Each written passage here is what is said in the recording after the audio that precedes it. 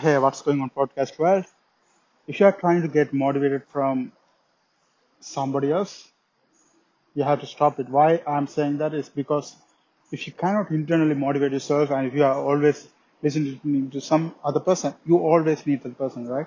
So what you have to do is you have to just, it's good to have information like the information that educates you, but motivation, in my opinion, it's like a short-term spark. Like um, some people say I listen, that's why I listen to that every day, but I don't think that will travel. Like if you, I think the better motivation you can develop is internal motivation. Like, do you really like to do that thing?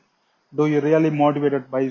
Are you passionate about? Because if you are passionate about certain things, you don't need a motivation. And if you have to get motivated to do something, it means you shouldn't do that thing because you are not internally motivated.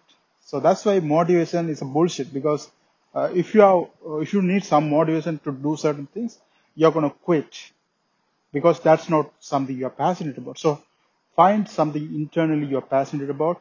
You don't need any motivation. You are thrived, but it drives you rather than someone else drives you. Okay.